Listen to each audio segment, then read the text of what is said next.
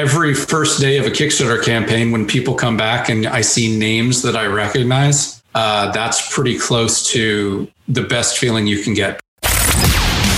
Welcome to the Under the Mask podcast, where we discuss the super process behind superheroes. Not just superheroes, aliens, horror, thrillers. If you can find it on a comics page, you can find it here. Here, you'll learn how to make comics, from the initial outlines, scripts, and artwork, to printing and putting the final book in a bag and board. For many years, Bill Colomb has written his book, Kinetic, and sold thousands of copies across the nation. And now we're inviting you along for an inside look to the comics process. If you're a fan of comic books, a total process junkie, or just looking for more insight into launching your own book, you're in the right place.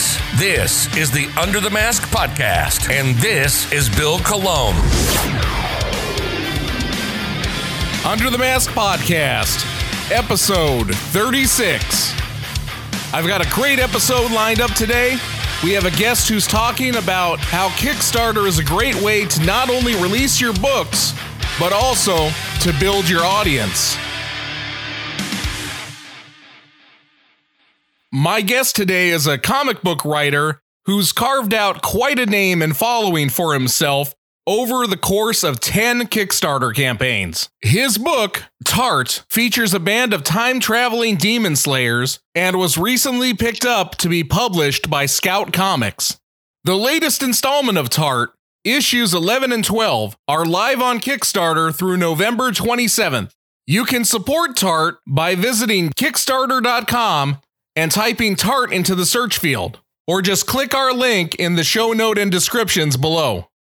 I'd like to introduce my friend, Kevin Joseph. Kevin, thank you so much for coming on and talking with me today. Oh, it's my pleasure. Thank you for having me. First thing I'm going to ask you, like I ask all my guests, tell us a little bit about your story. Who are you? And how did you get to be with us here today? As you said, my name's Kevin Joseph. I am a writer. I've kind of been one of those people who wrote in my free time my entire life and got a chance to do a comic with an artist named Ludwig Saleh. And we came up with a time-traveling demon hunter series, Tart, which is based around a concept he had of a character named Hell Strawberry, who bounced around the entirety of time and space and just goes about mucking stuff up for the entire demon world around history. And he came up to me through a friend and said, I've written myself into a corner. What do you think we could do here? And I kind of looked at the concept and I looked at what he was doing. And mostly I looked at his beautiful art. And I said, okay, I can't quite work in this vein, but I think we can take some of these things out of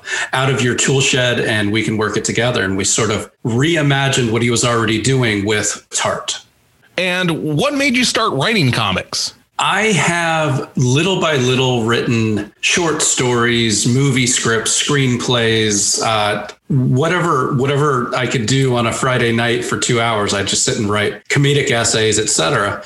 At one point, I just had this idea for a story that's still out there, and it's it's way too big to even contemplate doing even now. But I was finagling that, and I got an email saying, I've read one of your screenplays. I've seen this guy's art. I think you two might mesh. And once I saw his art, I said, I need to be a comic writer because I could probably come up with $2,000 to $4,000 to print some comics. I cannot come up with $400,000 to make this screenplay I've written into a movie. So it was kind of a market-based imperative. And you kind of said you had written stuff before, but then moved and swayed into comics. Yeah, I have two completely finished screenplays in a drawer and was very proud of them. And what we found is even when we met people who could read it and possibly show it to people, they would not read it for legal reasons. And I was kind of like, well, it was fun to do. I loved the experience of writing that, but I kind of want to share my stories. So I looked at another way to get the stories out. And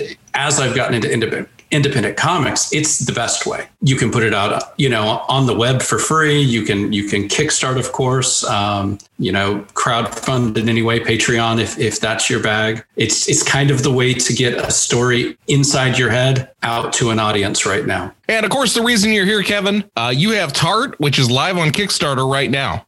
Tart is the series that you're most well known for. So let's talk about Tart. What's the quick pitch for it? And tell us about the series. Okay, Tart is a time-traveling demon hunter. She wakes up at the beginning of each adventure without any idea where she is or when in time she is. But she does know that it's up to her to stop a demon who's causing trouble. Basically, for fans of Doctor Who, Buffy, we've got Sandman rolled in there for flavor. We don't shy away from our influences. They shout out the page, so we're not going to pretend that they're not there. And we covered it a little bit, saying that your artist had his... what was it? Strawberry? Hell Strawberry. Hell Strawberry, yes. That it kind of was on the shoulders of Hell Strawberry. But what else was the initial inspiration for Tart? You know, for Ludo, I do really believe that his inspirations were a lot of on the anime side and Doctor Who with the time travel. Once I started working on it, I kind of pulled my lifelong love affair with Chris Claremont and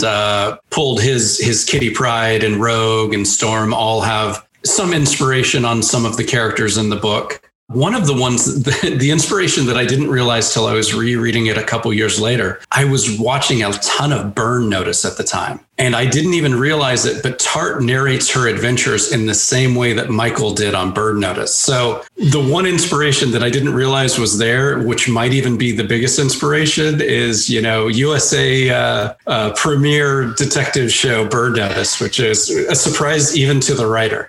I wanted to ask you, since you talked about your screenplays that you have kind of sitting away, tucked away for later use, hopefully. Are those screenplays anything like this Tart concept? No, they are definitely full bore comedies out of the minds of three late 20s and mid 30s dudes. The only thing I would say is we do allow them to fall into the fantasy genre, but it's a very hidden type of a feeling. So they present themselves as regular old, Kevin Smith penis and fart joke comedies, but there is a fantasy underpinning to them if we ever do get to put those out. As a writer, I know the stuff that I did, back in 2015, 2014, when I was just starting out. There is one worry. I'm quite certain that the second script we did does not pass the Bechdel test. So I would, now that I know that is a thing, I think I might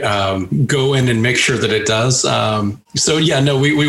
We weren't, honestly, it's been 5 years and I've learned so much that I would probably change many, many things about it. I still think a good raunchy comedy is worth watching, but I would probably look into it to make sure it was raunchy without being exploitative, which who knows? There are probably things in there that I would look at now and go, oh no, I can't have my name on that. And with Tart now, it's issues 11 and 12 that are up on Kickstarter, right? Yes, sir. Yes. We're doing issues 11 and 12. We ended up getting both of them ready at the same time, and they go together quite nicely because issue 11 is a heist feel. Our girls have to sneak in quietly and get in and around Nazi Germany, the Berlin Olympics in 1936. They have a task they have to pull off, but they don't want any fighting on this task. They just want to get in, get out. And issue 12 is a full bore. Every single one of our characters has to go fight an entire army of demons and one devil prince who's on his way to Earth. So I thought it was really nice to have a nice quiet story and then a nice bombastic, huge battle going out at once, so that you get a little bit of everything with this exact launch. Yeah, and I was just wanted to say, being at issue 12, there's not a lot of independent creators who make it that far. It's really a lot to do with our Kickstarter supporters. They kind of have come to us whenever we have said, hey, we're ready and we're ready to do this one. They come out, and it's not just the money. I mean, financially, it allows us to pay the artists, and it allows us to go to conventions and get the word out. But it's really the passion of the audience that makes us want to do the next one. It's a fulfillment on the financial side, absolutely, and that's necessary. But it's also literally the thing that gets us up when this isn't our money job. We have to do this in our free time. And it's kind of like, you know what? Yeah, I do have the energy to write today because I know there's 300, 400 people out there that are waiting and I want to make them happy. Yeah, one myth about Kickstarter for independent creators, people see numbers coming up. Right now, I want to say Tart is at just about under $8,000 right now. That doesn't mean you have $8,000 in your pocket. I love what we've done. I am very, very happy with our Kickstarter success, and I do not want to poo-poo it in any way. But it certainly, every penny that comes in over what we spent to make the product is going into the next product. So there's no actual profit right now, and I'm quite okay with that. As long as we can tread water until we get the series over, because that is our goal. Our goal is to be able to hand out, let's say, issue 27, which is our outline. And if issue 27 is the end of our series and we can hand it out, I'll worry about making a profit on it in the next 10, 15, 20 years. Right now, it's just, how can I pay Ludo to draw these pages so that he's not having to give up food or lodging in order to do it? So no, there's no profit in Kickstarter yet for me, and maybe it will come, but it's all about just getting the next issue done. And that's all I care about. And let's talk about this Kickstarter that you have running right now. It's running through November 27th. For anyone wanting to check it out, you can go look at it at Kickstarter.com, type in Tart. It's going to be the first thing that pops up. Tart's been very successful on Kickstarter. This is your 10th campaign on the platform, and this one funded in like 24 hours. Yes, we have a really passionate group of people that come back campaign after campaign, and it is just extraordinarily humbling to know that we keep bringing people back with the stories. The great thing is they're so passionate that they've allowed us to print huge runs. Well, huge on an independent run, 1,500, 2,000. I know that's not huge in regular comics, but for us, it allows us to have a catch-up tier where you can basically get all 12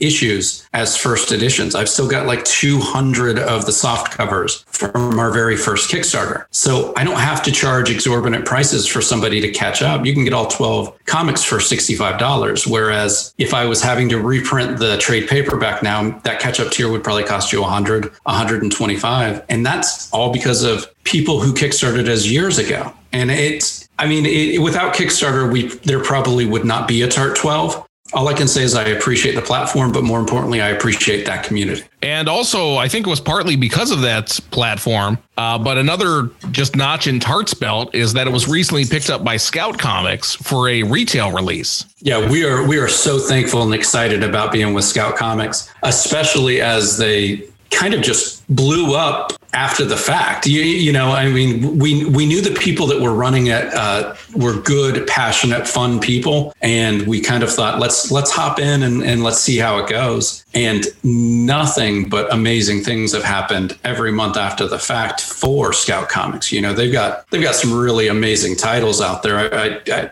I would have never in my life picked up. I don't know if you picked up Yasmin by them. It's about an young Iraqi woman who got stuck there after the Iraq War, and her family got to the States. And it is one of the most extraordinary pieces of fiction about a true fact that I've read since Mouse. It is absolutely incredible. And I'm like, I didn't even know I was joining up with that. I thought I was joining up with a great young comic company. And here they've got a book that I think should be up for Eisner's. And I'm not even saying it's my book, but I'm certainly proud to be with that level of quality. I've picked up Yasmin. I regret to say I've heard great things about it, but it's in my pile of to read that I just haven't gotten to yet. It's not a fun read, but it's an amazing read. Well, let's talk about that a little bit more. With Scout Comics, did they approach you? Did you approach them? How did that work out? It's probably best to be said as a mutual outreach, in that the president of Scout Comics is a gentleman by the name of James Hake, and he is a Floridian like myself. We had never met, but a high school friend went to UCF with James, and this high school friend is watching his Facebook feed, and he's seeing this that kid Kevin from high school keeps talking about his comic, and James from college keeps talking about his comic, and he introduced us. So long before Solar Flare or James had anything to do with Scout Comics, we got together. We realized we were doing the same thing, looked at each other's books and said, oh, this is, I liked his books. He liked my book. He eventually made inroads with Scout, and he's and he said, "Hey, would you have any interest?" And I looked at what Scout was doing and I said, I'd love to. It was one of those instances where we had met before Scout was anything, like a glimmer in your father's eye. And he brought the books in and, he showed it to the people that make the decisions. And luckily we got enough. I don't know what the vote was, but we got enough to get invited in. And that's really all that matters. Well, let's talk a little bit about your writing process. Let's say you're sitting down, you're getting ready to write your next story arc or your next issue. Talk us briefly through how you get from the initial ideas to the finished script. Okay. When Ludo and I did decide to work together, I had sent him basically an audition script. And that audition script is basically Tart #1 with a few additions. We wanted it to be a big series. It was probably a mistake. And if I was doing comic books now, it would have been a 3-issue limited series. But at the time, I thought that the only way to get noticed was to have a large 40-some issue Sandman style, Y the Last Man style outline. So that's what we did. We thought about our world. We thought about who these characters are, what they were fighting, and why we were telling the story. And we created a large outline, which, yes, is a mistake. And no independent writer starting out should do it. Please just write a 5-page short, and failing that, a 1-shot, and failing that, a 3-issue limited. Do not do this. But I did it. We're into it. We have this series. So what I do is I take out the outline and I see where we are. And I say, okay, the goal of this issue is A, B, and C. The setting is 1, 2, and 3. And so now I've got basically the log line for the issue, and I number 24 pages, and I just start drawing the ugliest stick figures you've ever seen, including with like arrow that says Tart. So I know which stick figure is Tart, and I just draw out what I believe the issue should look like. This allows me, because I'm newer to writing, to really know how much space I'm filling up. If I'm up at page 16 and I haven't even gotten out of the first, the introduction of the story, I know I've got to start over and take up a lot less real estate. But as long as I hit that 18 to 24 page and I feel like I'm giving a value, I've got the issue. I take my terrible drawings and I type up what they should look like. And I never show anyone those thumbnails ever again because it's embarrassing. And then Ludo and I talk about what he likes and hates. And we just make our changes and come together to make a comic. That's beautiful, because that's actually almost exactly how I write too.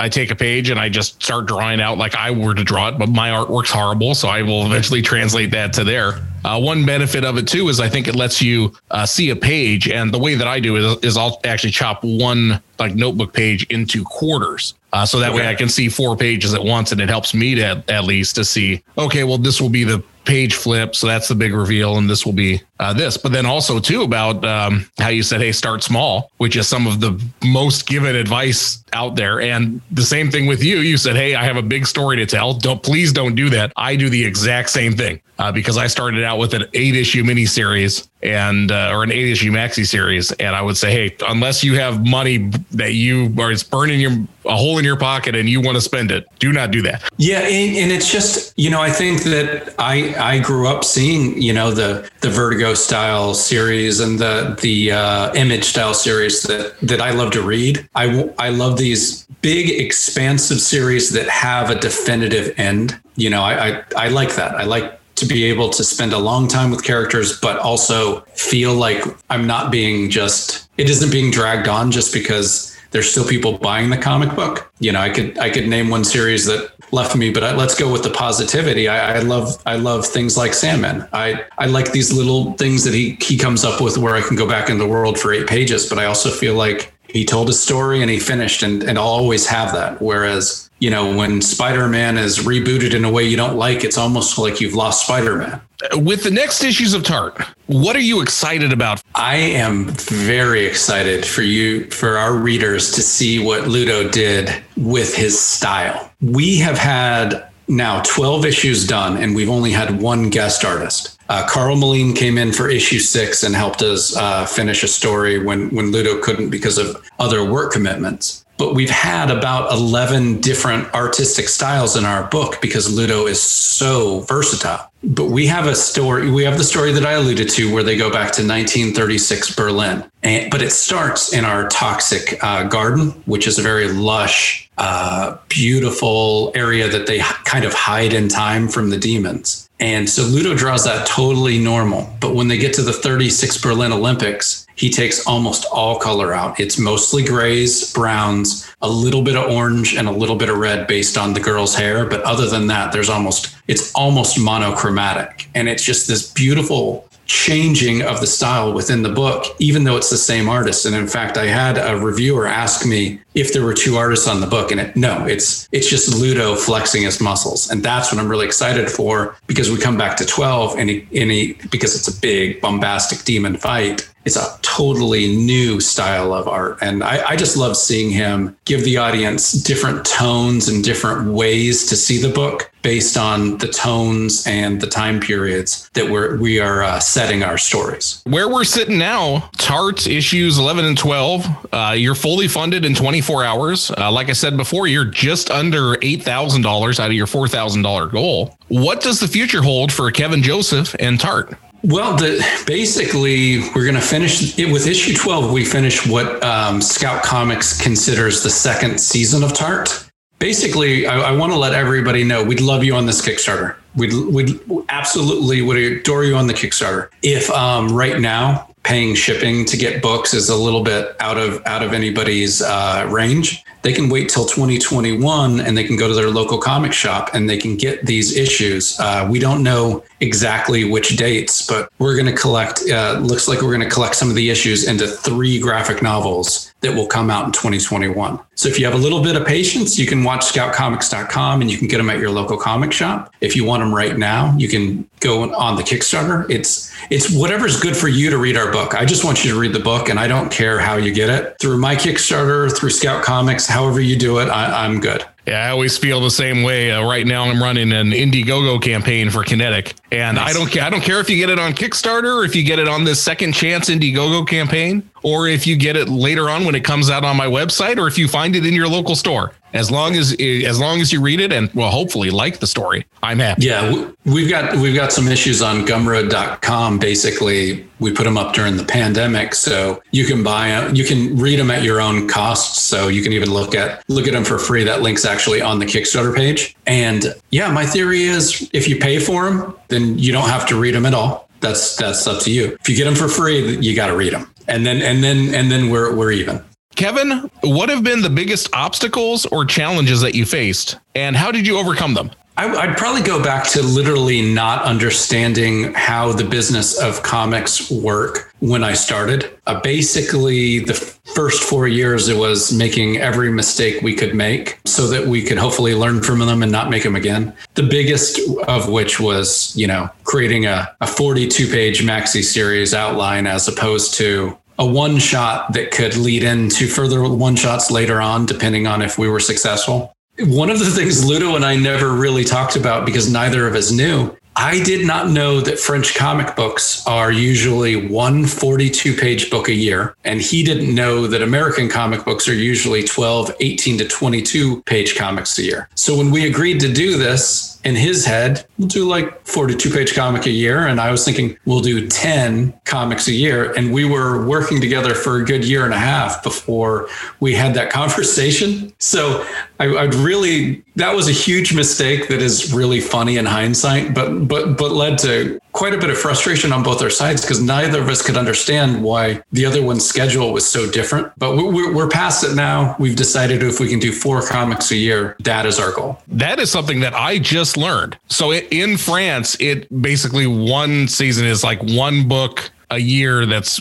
exercise 42 pages. Right. Yeah. And it's like a very special, really worked on graphic novel once a year. Even if you're continuing your story, you kind of like Snowpiercer chapter 1 will come out one year and then Snowpiercer chapter 2 the next. It's great for quality. It's kind of like a Netflix series. If you got a year to make 8 episodes, it's probably going to be better than if you have 6 months to make 26. But you also have to know what your audience is looking for. So we're doing our best. Our idea is just to get the train rolling. We're not worrying about speed. We want to keep our quality, but we definitely are trying to move in more of a rhythm than we have at times. What do you feel has been your biggest mistake creatively? Oh, wow.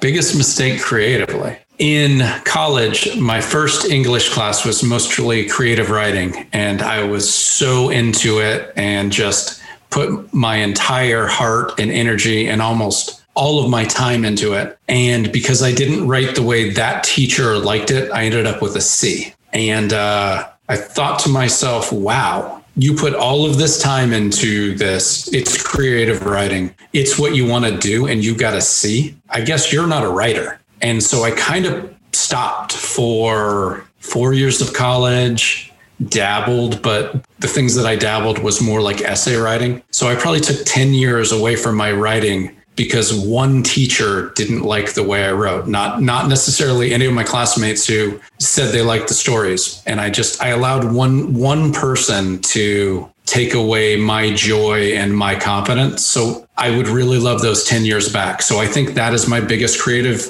mistake, was allowing one person to derail me. Well, on the flip side of that coin, Kevin, what's been your best moment? I would say almost every first day of a Kickstarter campaign, when people come back and I see names that I recognize, that's pretty close to the best feeling you can get. Because when you haven't met somebody who lives in New Zealand, let's say, and they come back again and again and again, and you start to recognize a name, even though you don't know what they look like, you know their name based on it. That's probably the best feeling that I've gotten each time we do a Kickstarter. And it might be part of the serotonin release, or that brings us back. Just like I said, it's not just the money, it's the, oh, all right, this person still likes the book, which is awesome, because we're not trying to always tell the same story issue to issue, which is a really good way to make sure your audience is happy with you, is to give them what they're looking for. And we try to give them within reason what they're looking for, but we also try to surprise them often enough that they don't know what they're looking for.